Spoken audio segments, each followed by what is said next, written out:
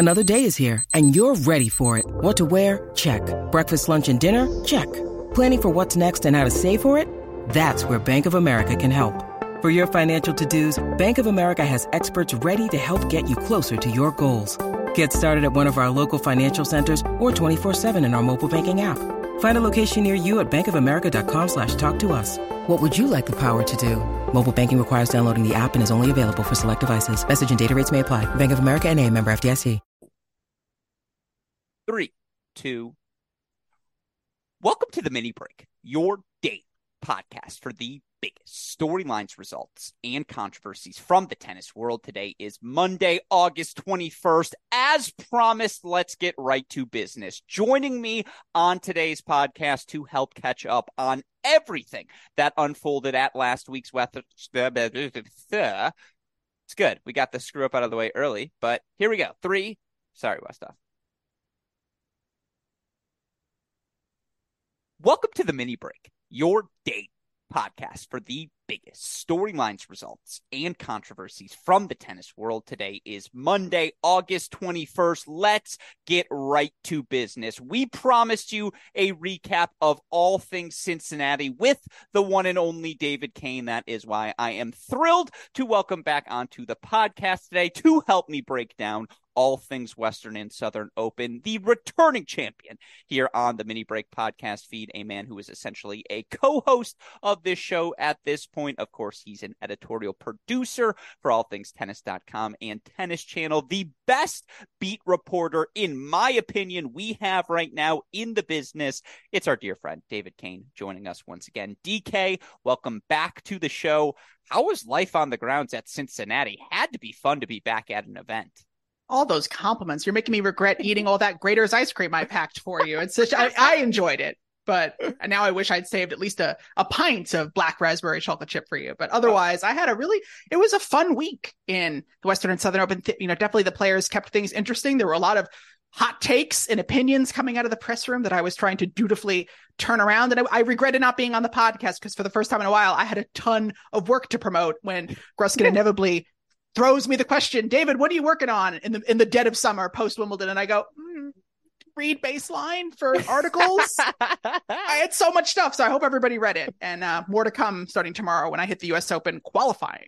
Yeah, no, I love to hear that, and we are looking forward, obviously, to reading everything you write. Again, you can find them all at DKTNNS on Twitter. You can find them all at tennis.com or on Baseline. We are on a time crunch here, so I'm going to be efficient in moving us from topic to topic. I do, though, think this is one of those 30,000-foot view things that we should hit here at the beginning. First of all, in terms of overrated, underrated, just quick dichotomy. As good as people say Graders is, it actually is better in person. It is the one thing that always lives up to the hype. My favorite ice cream we have in the business, and I do not say that lightly. That said, that's the underrated side of things. Overrated side, Skyline Chili's not good. Like, I'm sorry, but it's just not. And again, delve on that where you'd like. More broadly, why I bring this up, you were on the grounds. You felt the vibes, dare I say, even though John Wertheim might have killed that term with a tweet last night. Should this event stay in Cincinnati moving forward? Because that's obviously a big discussion point right now with Ben Navarro buying the event. He's building this new facility in one of the Carolinas. I forget which one. Will this Masters 1000, WTA 1000 level event move in the coming years? You can debate. You can weigh in on the Graders Skyline dichotomy, but also your thoughts on should the Western Southern Open stay in Cincy? I could definitely take or leave Skyline Chili, but not a day went by when I wasn't trying Grater's ice cream. I got a lot of intense emotion from the locals saying that I was either going to love Skyline Chili or I was going to hate it. And I liked it. It was good. Is it something that I'm going to go to bed dreaming about? No, but I am going to probably spend the next 364 days dreaming about Grater's ice cream. Oh, I thought you were going to say working it off. I was going to say that. Well, yeah. Well, I'm already in the process of work. I'm dressed for the gym for those who realize this is not a visual podcast, but I'm heading off of there later when my 35 minutes pops up. But this was my second time in Cincinnati, first time since 2019. And from my understanding was from last year to this year, there was some attempt to build up the grounds to make it a bit more welcoming. And given the fact that I believe Ben Navarro owns both tournaments right now, or owns both sites right now. Yes. It would be strange for him to perhaps be putting any money into this tournament this year if there's an attempt on his part to move it to North Carolina. That certainly does seem to be the rumor and the scuttlebutt going around on the grounds. And within the tennis world, there were a lot of questions being asked of players whether they wanted the tournament to move to North Carolina. Sort of a funny question for a lot of these European players who probably never heard of Ohio or North Carolina before their careers started. I mean, I don't really know what Charlotte, North Carolina means to most of these players. I would assume they might be thinking of Charleston if they're thinking of anything. You mean Princess Charlotte? Like, the daughter of Prince William? I mean, even God bless Venus Williams. I couldn't tell you the last time she was in Charlotte, North Carolina. I'm sure there's going to be like a tweet saying, "You idiot! She played Pitt Cup in Charlotte in 2008 or something." I don't know. I don't remember. But all I can say is I enjoy Cincy. It's an easy flight. It's within DoorDash range of Cheesecake Factory. So for me, it ticked all of my boxes, and I enjoyed the players. I enjoyed the enthusiasm from them and the enthusiasm from the fans. Really easy site to navigate. So for me, it's 2 thumbs up. You're not the least of which to mention the graders. No, absolutely. You're in prime form. You're ready for today's show. I do wish we could have done this more last week, and that's on me, not on DK, for those of you listeners who are curious. In fairness, I was very busy. Yeah, that's true. I also owe you, though, one in-person hug because we didn't get to do that as I wasn't able to pop by the Western Southern Open first. So for those of you keeping somebody track did at leave home, me hanging. Yeah, exactly. It is on me. But no, more broadly, for Midwest tennis fans to have this celebration, to get all the big dogs in a central location that is Cincinnati, again, whether it's at Chicago, somewhere in the Midwest, I think it's good to have Midwest representation. It's cheaper, I would argue, than some of the other locations you have in the States to see this caliber of player. So certainly, again, it's not California, it's not Miami, it's not New York, but it's Ben Navarro's tournament. And I have no doubt he's going to spend the resources to keep this event exceptional. Look at what he's done with Charleston. Look at what he's done, not just with that WTA level event, but the ITFs as well. It is certainly one of the storylines to discuss, but obviously all that off-court noise overshadowed by what we saw on the court. And I offered, let the record show, I offered DK the opportunity to hop on last night's emergency podcast. Now, it was not recorded at the most convenient of times, so I completely understood why he deferred to the second half, aka a recording here on Monday. That said, Djokovic, Alcaraz, I know we've seen that script play out before, that Novak down, seemingly out.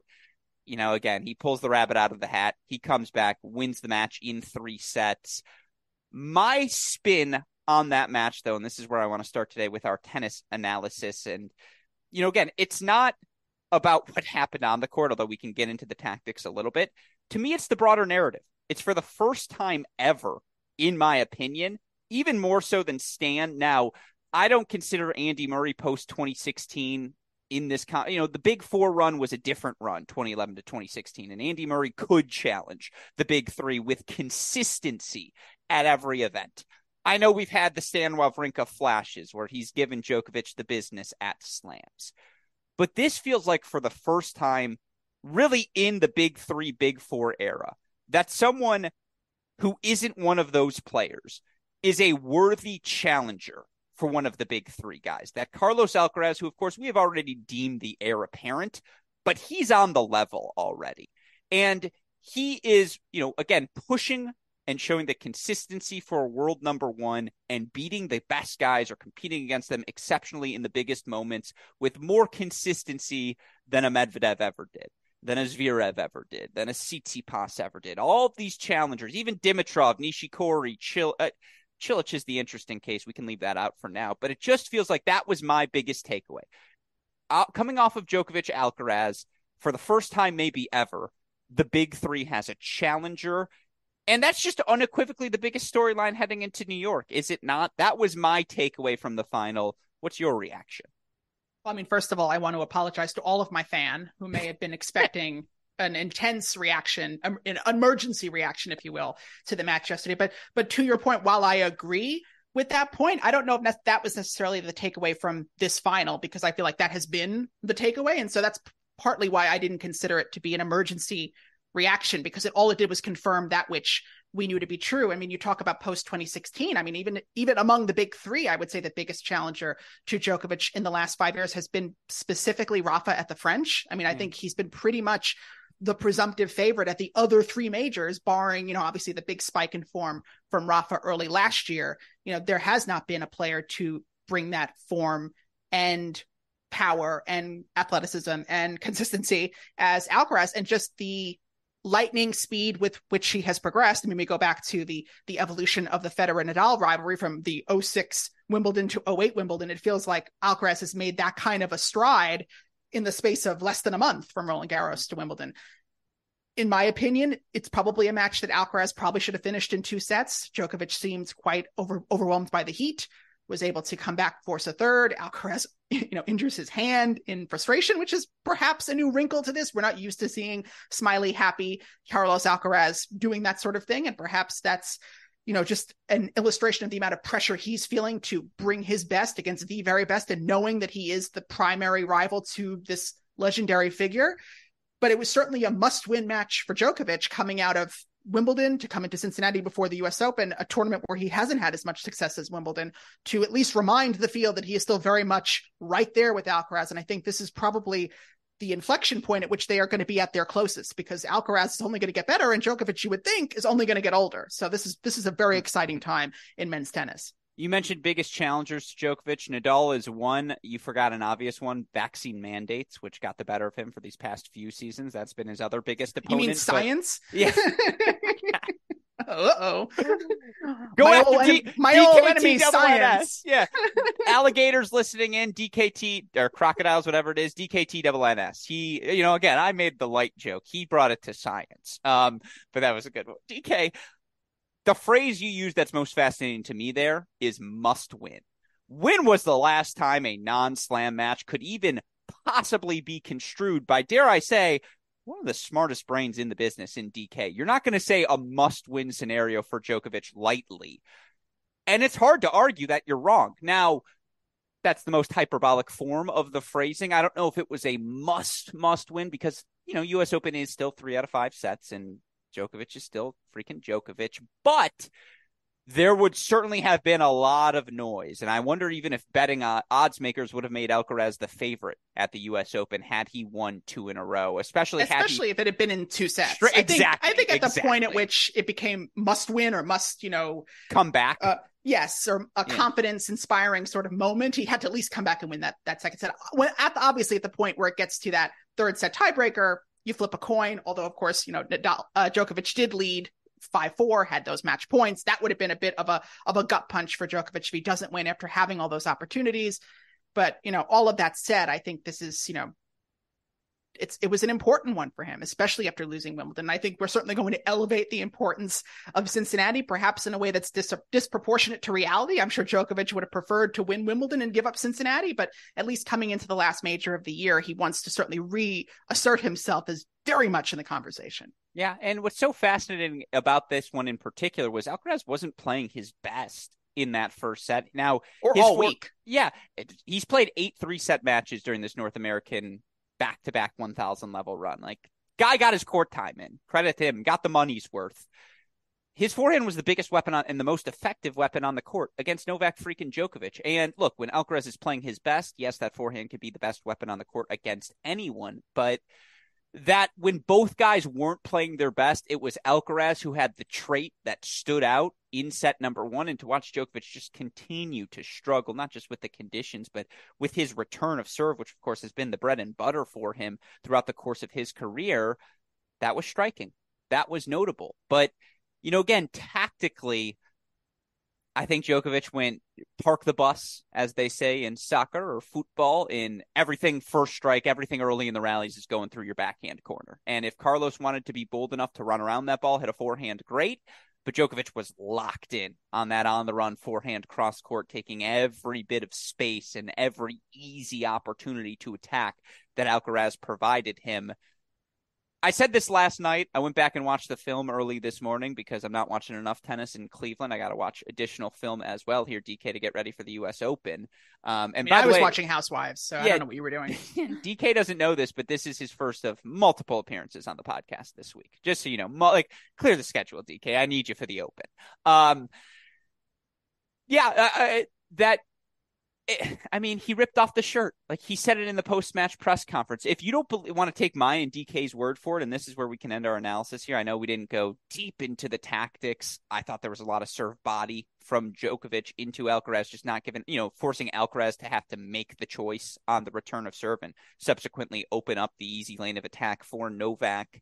And that was the key, taking easy lanes of attacks. But more than anything, listen to Novak after the match. It felt like a Grand Slam final. That's a direct quote from him. It felt like early in my career when I faced Nadal. Now, I may have added a word or two there, but that was essentially what he said in his post-match press conference. This one mattered. Like, I just, again, best 2 out of 3 set men's match we've ever seen. I don't need that conversation right now. In the context, yeah, well, I'll let others have that conversation, I should say. Where I think it matters is, and this is stepping on some U.S. Open stuff, but it's very clearly Djokovic is 1A going into New York, Alcaraz is 1B, and that's your tier 1.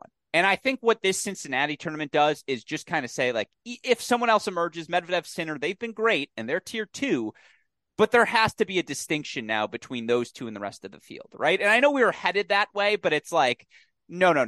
This is because after Medvedev had the great first third of the season, why I'm running on is that DK gave me a look. That's why I think this was definitive. Yeah, I know. I would say since Wimbledon. I mean, maybe you'd want to say Paris, but based on the way that the semifinal ended between Djokovic and Alcaraz, maybe you weren't willing to make that distinction yet. Certainly after Wimbledon, and they were on the same side of the draw then. And it's like, no. Now they're 1 and 2. It's like we've cleared out all the riffraff. Yeah, I mean, I would certainly like to see Medvedev pull back and pull up and be that third spoiler in either half as a potential semifinal opponent. But I did see an interesting stat or an interesting musing from our statistical oracle, Oleg, noting that Medvedev does tend to play his best in 5-month spurts. And typically they happen in the back half. And perhaps this year it began in the front half, and we're starting to see maybe him sputter a little bit, which is unfortunate because I think he is, that great spoiler to this otherwise very, technically, athletically proficient rivalry. I mean, it is the closest we're seeing to textbook between two players, how to win modern tennis. This is what we're seeing. I think Djokovic is still technically superior, and I think Alcaraz brings a tremendous weight of shot. So that's perhaps that's the contrast, that extra oomph in the Alcaraz game. But I think, it's hard to imagine anybody else, in the U.S. Open final other than these two at this moment. But, a lot can happen in the next 2.5 weeks. Well, I'm glad you brought up that sentiment in particular, because my next question to you was, you were on the grounds and you got the opportunity to see a lot of in-person tennis. You got a feel for how these players are feeling in the press conference. Anyone else stand out to you throughout the course of the week? For those that don't remember, Hubie Hurkacz takes the opening set again against Alcaraz in their semifinal match. His 2 losses in this North American hardcourt stretch, both to Alcaraz in 3. Not the worst place to be for Hubie, who again semifinals here this week. He who must not be named, to David Kane, Alex Zverev, of course, who I'm referring to, beats Medvedev after that head-to-head had really flipped in the other direction. And, again, played a pretty good match, I guess, against Djokovic in the semi. He's clearly back in top 10 form, maybe not quite where he was when he got injured. But I guess my question is, if you're trying to make a list, top 5, top 10, and obviously that's an exercise we'll do this week, is there anyone else who stood out to you? Fritz, a quarterfinalist. I'm just throwing these names at you. I'm going to shut up now.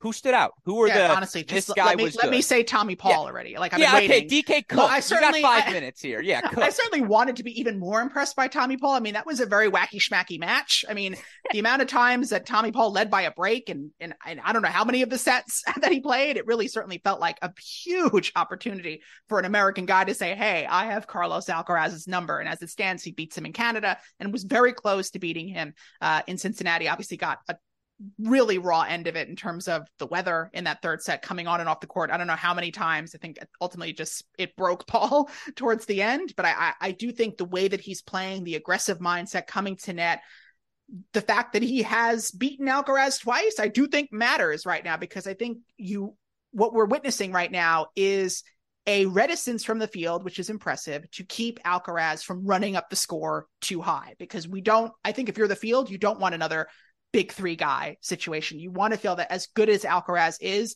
I could still compete with him. I could still beat him. And I think that's what we're seeing from the last 2 weeks. I did ask Carlos if he felt like the field was raising his game or raising their game to play him, or did they feel like he was perhaps flagging a little bit and needed to come up? And he felt it was a little bit of a mix of both, which of course isn't a super satisfying answer, but it is a testament to the fact that things as impressive as Alcaraz can be and has been is not completely settled into being the number one guy right now in a way that Djokovic has had, I don't know how many decades of experience in being. So I think his half of the draw will be the more interesting one, depending on which floaters end up in his half. But again, best of 5, you certainly would give Alcaraz even more of an edge there at this point. So it's tough to say anyone with any certainty, but obviously the way Tommy Paul was able to play him in the last 2 weeks gives me some degree of pause. Tommy's just a primetime performer. It just feels like the more athletic, the more... It's so great. It really is, because he can do all these different things. I said it during Canada. Him, Davidovich Fokina, and De Minaur, just like these athletes we have, like these are real athletes. How you like how I snuck De Minaur? Yeah, you like how I snuck him in? I knew you'd like that. You buttered me up with the first 2 and then went with my best friend, Alex De Minaur. Again, 10 days in the making, I've been waiting to brag about what happened in Canada. So this is my time to get it in. But again, I'm trying to be economical in our allocation of time. Look at those words. That was a great sentence. I feel great about that sentence. We have a lot of time to grovel about Coco Gauff. Yeah, I feel like that's coming. Westhoff, leave that in. All right, we're going to rapid fire then through these last 2. Panic button. You just tell me in 30 seconds or less how you're feeling these 3 guys. The 3 R's. Casper Ruud. Not great, although I didn't feel great about him before the French and he made the final. So, I mean, he's someone who has shown up for every other slam for the last 2 years, and we're on every other slam right now. Jam tomorrow, jam yesterday, but never jam today. I feel like he's perhaps going to turn things around at the US Open. Played so well there last year, but it may be draw dependent on how well he does. Yeah, Purcell had a really good week, which kind of redeemed what happened. And, again, very good. Well, Davidovich Fokina, same thing, like last week. And those are the 2 guys who beat Ruud, both, by the way, in 3 sets, one 6-4 in the third, the other 7-6 in the third. Rare moment for us. We're going to switch gears. I'm not concerned. Like, Casper's a 3 out of 5 guy. Like, it's just the more physical, the longer the match, the more things work themselves up in his high percentage direction. So I would say he's of the 3 R's, Ruud, Rublev, Rune, he's who I'm least worried about. Where are you with Andre Rublev, who, again, has had a really good year, did not have a good North American stretch? Where am I? I mean, I think I'm where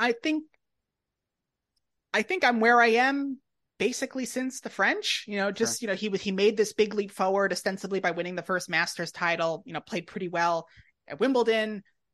I don't think he's there yet. And I don't think I've really seen anything this summer to make me think that he's any closer to breaking that Grand Slam duck. Yeah, and again, he lost 7-6 in the third this past week, I believe, to Emil Rusevori, who I'm a fan of. Yeah, we don't have to do the Rusevori conversation. Straight set loss to Mackey the week before, but Mackey just kind of has those moments. I agree. I'm status quo with Rublev. I'm a little concerned, but concerned in the sense of anyone who thinks he's unequivocal tier 2, tier 1 sniffing sort of guy. That's not Rublev. He's going to get to the second week. I'd say quarterfinals is probably the ceiling. The guy I'm most concerned about is Holger, just because there's injuries added to the mix as well. And, again, he was a guy who was pretty clear, again, in a year where it's been a murky top 8 beyond the top 3 or 4 guys. You throw Medvedev, Sinner in. After that, it's kind of just been a wish-wash who's hot in any given month. Rune's been pretty firm. No, I'm right up there with Sinner, with the rest of these guys in terms of consistency at the big events.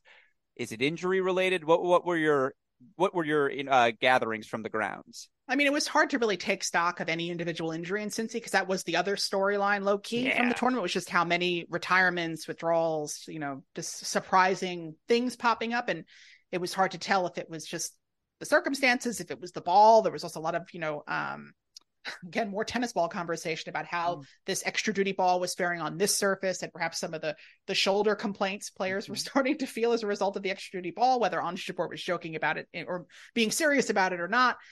So it was hard to really dig in on just how injured anyone was. But that said, there is a good, 10 days before the first round. Holger Rune didn't have a great summer last year. So I feel like, again, with 3 out of 5, with probably a decent first 2 rounds, I think I would only start to panic if it's a really rough US Open for him, because I think right now he's still in playing with house money and has obviously a big fall in front of him to defend, and perhaps, a first ATP finals to end the year with. So I think there's still plenty of opportunities for optimism for him. I agree. 30,000 foot view, no concern with Rune. 2023 US Open foot view, many concerns with Holger Rune. Like, that's going to be the top seed where, depending on what the draw looks like, early exit, whatever it may be, that's what I'm going to be on the lookout for. That said, moving beyond that, again, quick, cute things. Ready? This is a true rapid fire, and then we're moving on to the women's side because obviously we got things to discuss there. I think I just got distracted by my boyfriend Westhoff behind you. So hold on. That's it. I got to recover myself. You know what? I was literally afraid that was going to happen. That I was like, dude, Westhoff, you can't walk by when it's DK on the mic. Like, we're going to lose the thread here. It's just a flicker. Sends his love, by the way. Oh, I hear it in the background. Yeah. All my love back, and then some. Yeah. I told him in the car, I was like, you might want to join this pod. Stan winning matches, cute. Popperin, quarterfinal, top 50, his serve, his forehand, they should be there, cute. Rusevori is going to be on my dark horse list come the U.S. Open, cute. Those are my men's cute things. Did I miss anything? You ready to move on? I'll just add that cute next to gorgeous. Gorgeous is going to, devour cute, in the words of Tiffany New York Pollard. That's why we have you on the show. See, who doesn't know the words from Tiffany New York Pollard? Like, come on, who doesn't know that quote? All right. We all love New York. Yeah. I love New York. Great show. R.I.P. Yeah. One of the rare, I didn't watch it, but it was, that's the flavor. I love when he lies to me, ladies and gentlemen. No, I didn't watch it religiously. Like, do I know? What the hell were you doing? All right. Lock back in. Goff, Pegula. I the reason I'm mixing the two is because, again, we don't, two Americans win the two North American 1,000 level events. Now there's the big mo. There is momentum for American women's tennis, non-Serena momentum heading into this U.S. Open. And look, we've had the Pegula conversation before, so we don't need to rehash that. I do think you can make a pretty good art. You know what? We're going to save Pegula versus Jabeur round 7 of who's had the better career thus far to a different time. But it's a really fun argument in my mind. It's the one I would be having. It's not a fun argument for everybody. Some people don't have a lot of fun making that argument, but I do. When we open up a tennis barbershop someday, DK, those are the conversations we're exclusively having. That said, the amazing conversations now about Coco Gauff, who has just put together a real run. Like, this isn't a fake run. This one's real, folks. You win DC, which, of course, surface level is already a 500 level event. But, again, to do it in the fashion that she did, beating Bencic, beating Sakari, beating these top 12 players, quarterfinals in Canada, lost to the eventual champion Pegula, now comes here to Cincinnati. And, again, for her to not just beat the players she was supposed to beat early in the event, but to beat Iga Swiatek, whom she was 0-7 against. And by the way, was down a break in that first set. Iga probably should have won that match in straight sets. We can get into that in a second. She didn't. Coco Gauff is through in 3. Follows that up with a pretty definitive 3-4 win over Muchova in the final. Look, a lot has been made. The hoopla, she's now working with Brad Gilbert. Obviously, anytime you bring in a new coach and you have a run like this, it's easy to ascribe that success directly to BG. But I've been saying it all. I said this on yesterday's show, and I'm glad I get to say this to you now because we've been having this debate. Have I not said to you, DK, at times this year, Coco Gauff has gotten better. Coco Gauff now doesn't lose to people she's not supposed to lose to. The big thing was always, again, beating those top 20, beating those top 10 foes. Pretty sure she's 9-6 against the top 20 now this season, DK. Again, that win total against top 20 foes is a top 5 number amongst top 50 players on the WTA Tour. What did it feel like in person? Did it feel like something had changed? What were your takeaways from this moment for Coco Gauff here this summer? We have been debating Coco Gauff all year, and I will be the first to say that I have been a little bit negative. I've been a little bit uncertain that the train was really on the tracks, especially after Wimbledon, because yes, to your point, Coco had gotten very good at beating players she was supposed to beat, but she had appeared to, at her best, hit a ceiling and was unable to beat those that she would absolutely have to beat if she wanted to win a Grand Slam. And coming out of Wimbledon, it started to feel like her ability to beat players she was supposed to beat was suddenly in question. And so for much of this summer, my question was, had she gotten back to where she was, or had she gotten better? Because I mean, either of those would have been a victory for her to get, based on where she was after Wimbledon, to just get back to where she was at the start of the year in such a short period of time.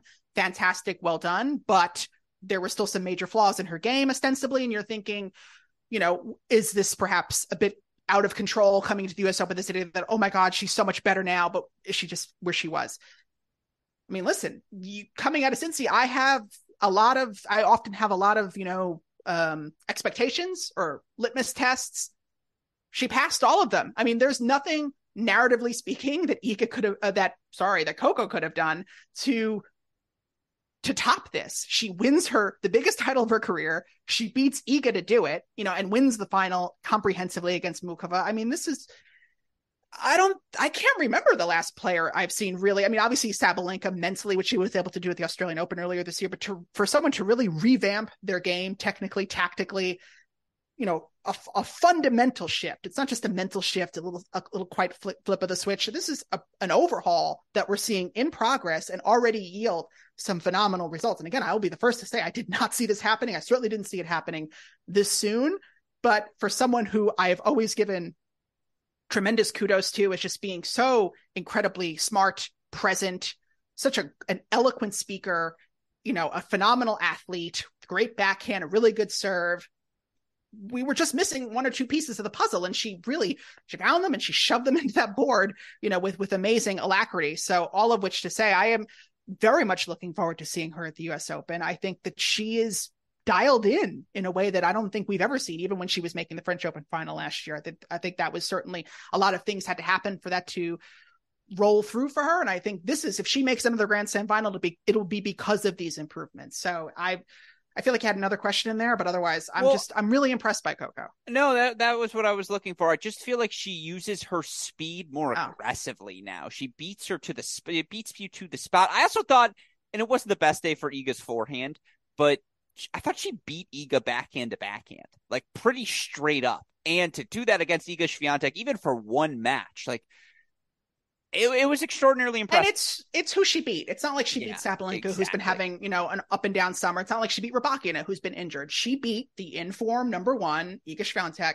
Well, I don't want to say fully in form, but not a bad version of Iga either.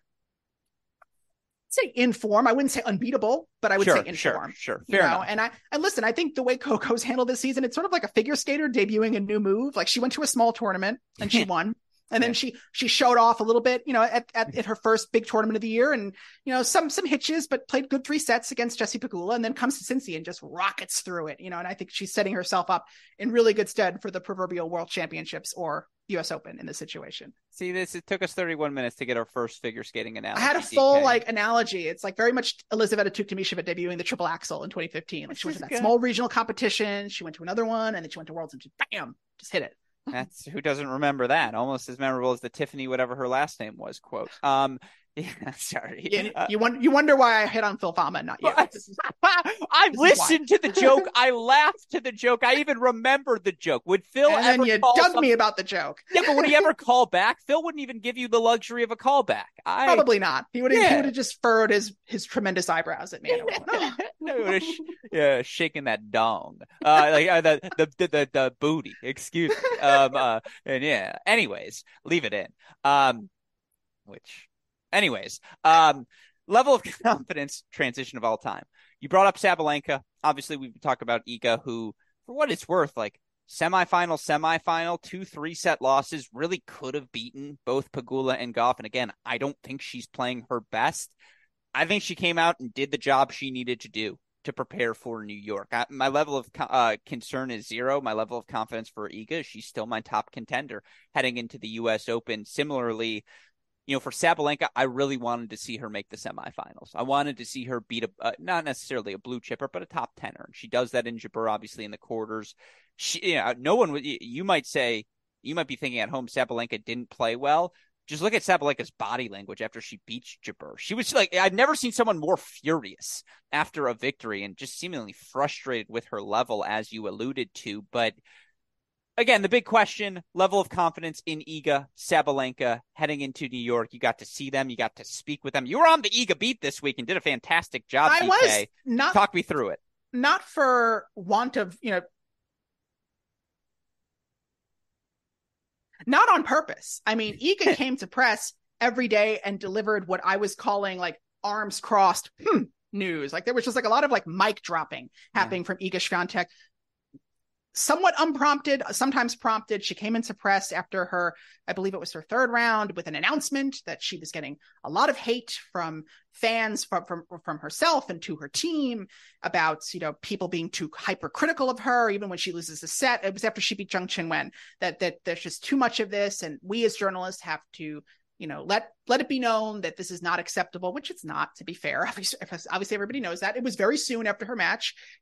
Clearly she'd been on social media, or somebody had told her, because she did mention there was stuff about her team, and who but her team could have told her about that. Sure. And that was, on the heels of her not being super happy with her Netflix episode, feeling like there were elements of of her year last year that were left out, mainly her 2022 Krakow exhibition for the people of Ukraine. And I then asked her the day after, you're not happy with the stuff about your team. You're not happy with your Netflix episode. Your team was in the Netflix episode. Do those two things have anything to do with one another? And she brings up the infamous haircut scene in which Daria is seen, her sports psychologist, Daria Abramowitz, is seen seemingly dictating Iga's haircut. But what Iga wanted to speak to specifically was her sarcastic response. And she'd gotten a lot of criticism, she claims, for it being sarcastic and disrespectful. I don't know if that was necessarily my takeaway from it, but it was certainly her takeaway, that she wanted to make it clear that this was a sarcastic comment, not something to be taken seriously.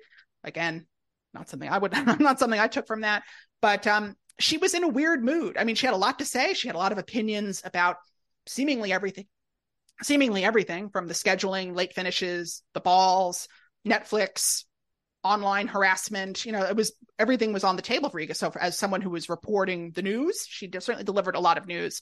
So it didn't totally surprise me that she didn't win the tournament, because I don't feel like that energy was conducive to winning the requisite number of matches. I was certainly surprised it happened against Coco, especially after she won the second set and had a break in the third. You think this is a match that Iga figures out, and good for Coco for winning a set.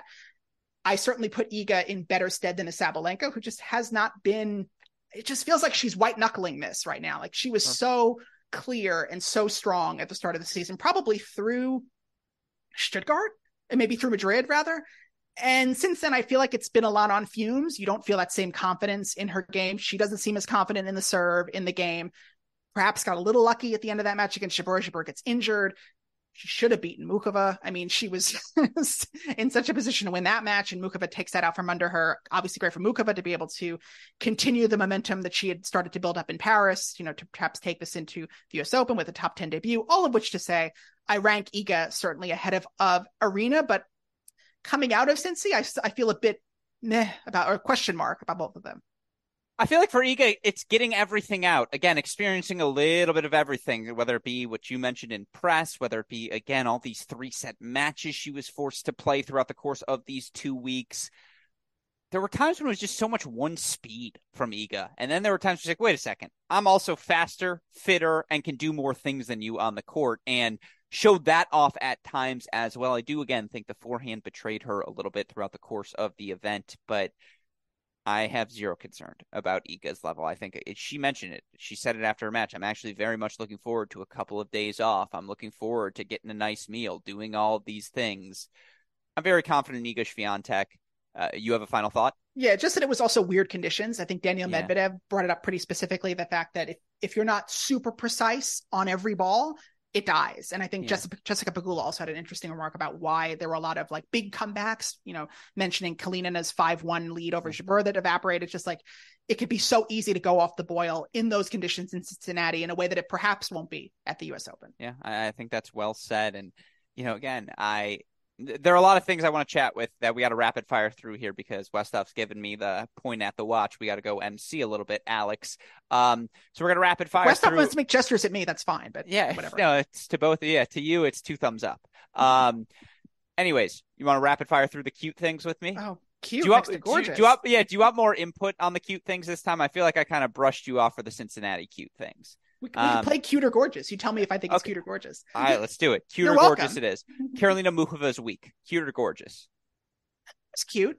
Maybe if she'd won the title, I would say gorgeous. But, good for her. A solid run. Let's see her do it again another slam. Got the retirement from Bouzkova. Loved seeing her beat Sabalenka the way she did in 3 sets. The steadiness, the totality of things she can do. Again, a little bit of everything out of Muchova. I thought there's a little Spider-Man meme aspects to that final had both players been in top form, but more than anything, it's just consolidation. A reminder, when Muchova's healthy, she is a top 20, if not better, player in the world, and that's what this week was. I agree with you, cute, not gorgeous.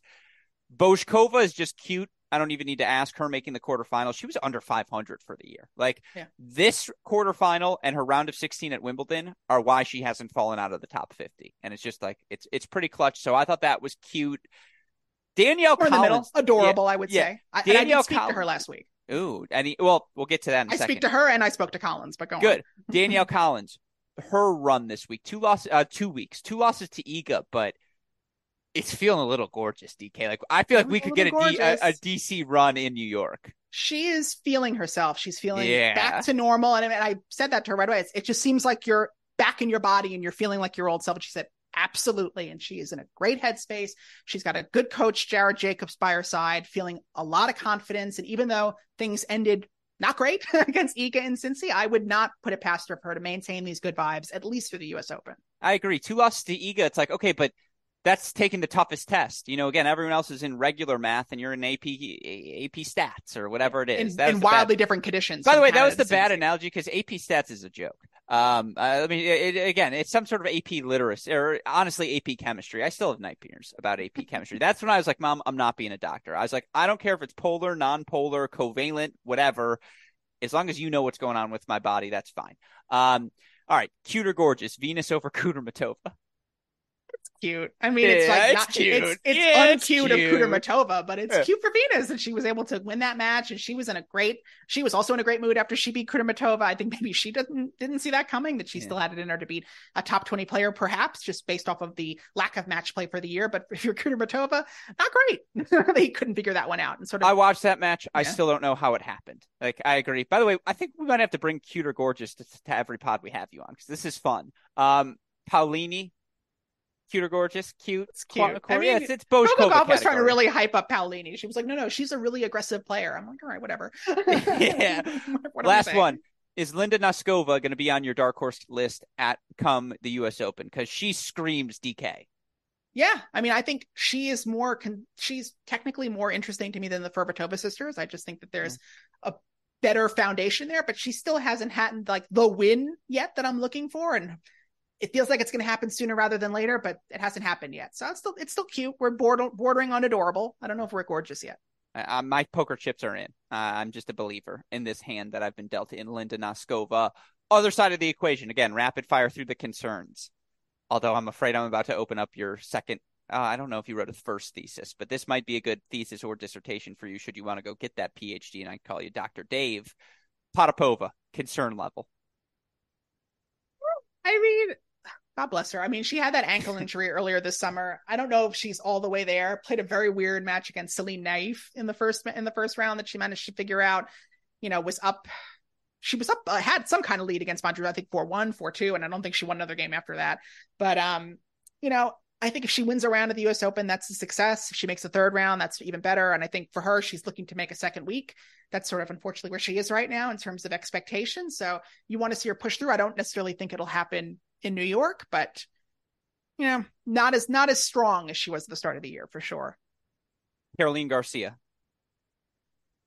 I don't know if I have concern. I just feel nothing. I just think we're in that word. Yeah. I just feel like we're in this point with Garcia where, she's trying to back up a big year and didn't do it the last time and doesn't really seem any closer to doing it this time, unfortunately. Fair. I like it. You got to see this in person. I know it was a storyline you were following after she added Wim Fissette to her team. Zheng Qinwen, thoughts? I mean, I was surprised to hear that the hitch on the serve was nerves or some kind of something that wasn't being taught. You don't hear players talk about that when they're having issues technically like that. They don't cop to it. And I don't know if Zheng Qinwen expected me to ask her about it, but she tried to fix it against Iga. The serve looked smoother, but it also wasn't perhaps as effective even as it was against Venus in the previous round. So I don't know what she's going to come up with in New York. You certainly give her a lot of grace to figure things out with Wim Fissette, who's a phenomenal coach and has molded the likes of Zheng Qinwen with other players. So I think that's a long-term investment still, but it was a weird up and down week for her, all told. All right. I like it. Last 2 questions for you. Best press interaction you had? I mean, talking to Jessie Pegula about Cotton Eye Joe is like really fun because she was able to like see the absurdity in it. I think for that to happen to anyone, I'm glad it happened to her because she at least had the cultural memory of Cotton Eye Joe. Is like, well, did you have to do the dance when you were younger? She was like, of course I had to do the dance. And I was like, can you do it now? And like, not like now, but she was like, yeah, I mean, like, it would come back to me. Cotton Eye Joe. I mean, like, she clearly didn't attend enough bar mitzvahs. Yeah, I mean, the week in which Planet of the Bass drops, that parody Eurodance song. Here we go. Very much, we're in a zeitgeist right now. And I also enjoyed interactions with Arina Sabalenka after her quarterfinal against Ons Jabeur. I mean, I think in general, I've started to come to this idea of how, players who will look you in the eye are players who will say hi to you when you say hi to them. And that's a very short list, and Arena's on that list. I saw Jung Chin-Wen in the airport and I waved at her until I first started waving back at me. I was like, we're going to have this interaction. We just spoke in a conversation. I know you. Love it. I tried to explain to Jung Chin-Wen what serving tea meant. I said, do you know the joke of serving tea? And she said, no, Nike gave me the shirt. And I said, well, sometimes like serving tea can mean like, to gossip or to tell the truth about someone. And she just looked at me and went, okay. And I didn't know what to say to that. I was just like, well, that's something you can use in your everyday life. You're welcome. I like that. No, by the way, whenever I hear the line, when the rhythm is glad, there's nothing to be sad, I'm pretty sure you wrote that on a pod. You've said that on this show, like in the past. How does it mean? Yeah, this is a very good point. Best piece, one thing you wrote from the week that everyone should go back and read. I know there's a lot of good stuff, but one interview where you're like, trust me, you'll like this one. I mean, the Vika Azarenka, Victoria Azarenka has the right answer. That was one I was really pleased with because she was in a mood. She just the evolution of Victoria Azarenka to like from press conference poison, I think one would say, in her 2011, 2012 days where she wasn't filling the room, to just being one of the go-to voices on the Players Council, just one who you can ask about anything on tour and she's going to give a thoughtful, interesting answer. I think we have Sloane Stevens, who's been an interesting one as a player council member, Jessie Pegula as well. But I think Victoria Azarenka is going to give you the headlines. And so I was very interested to hear what she had to say about that. And so had a very perhaps controversial take about shortening matches, which I'm sure people on the internet loved. But it was interesting to hear it. I don't know if I agree with it, but it was an interesting take. Yeah, no, it was a really good piece. Everyone should go read it. Again, you did a fantastic job in the press room, and I have more questions to ask you as it relates to the U.S. Open, but we'll just save that for a pod later this week as I'm getting the signal from Westhoff that it's time to rock and roll here in Cleveland. So, as always, a shout out to you, DK, for taking the time to join us. Any final thoughts?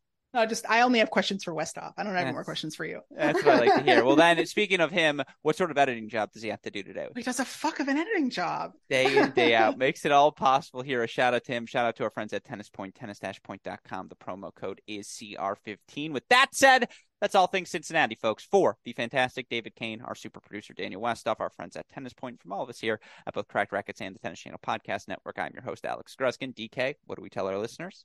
And that's the break. And we will see you all next time. Thank you as always, my friend. До свидания.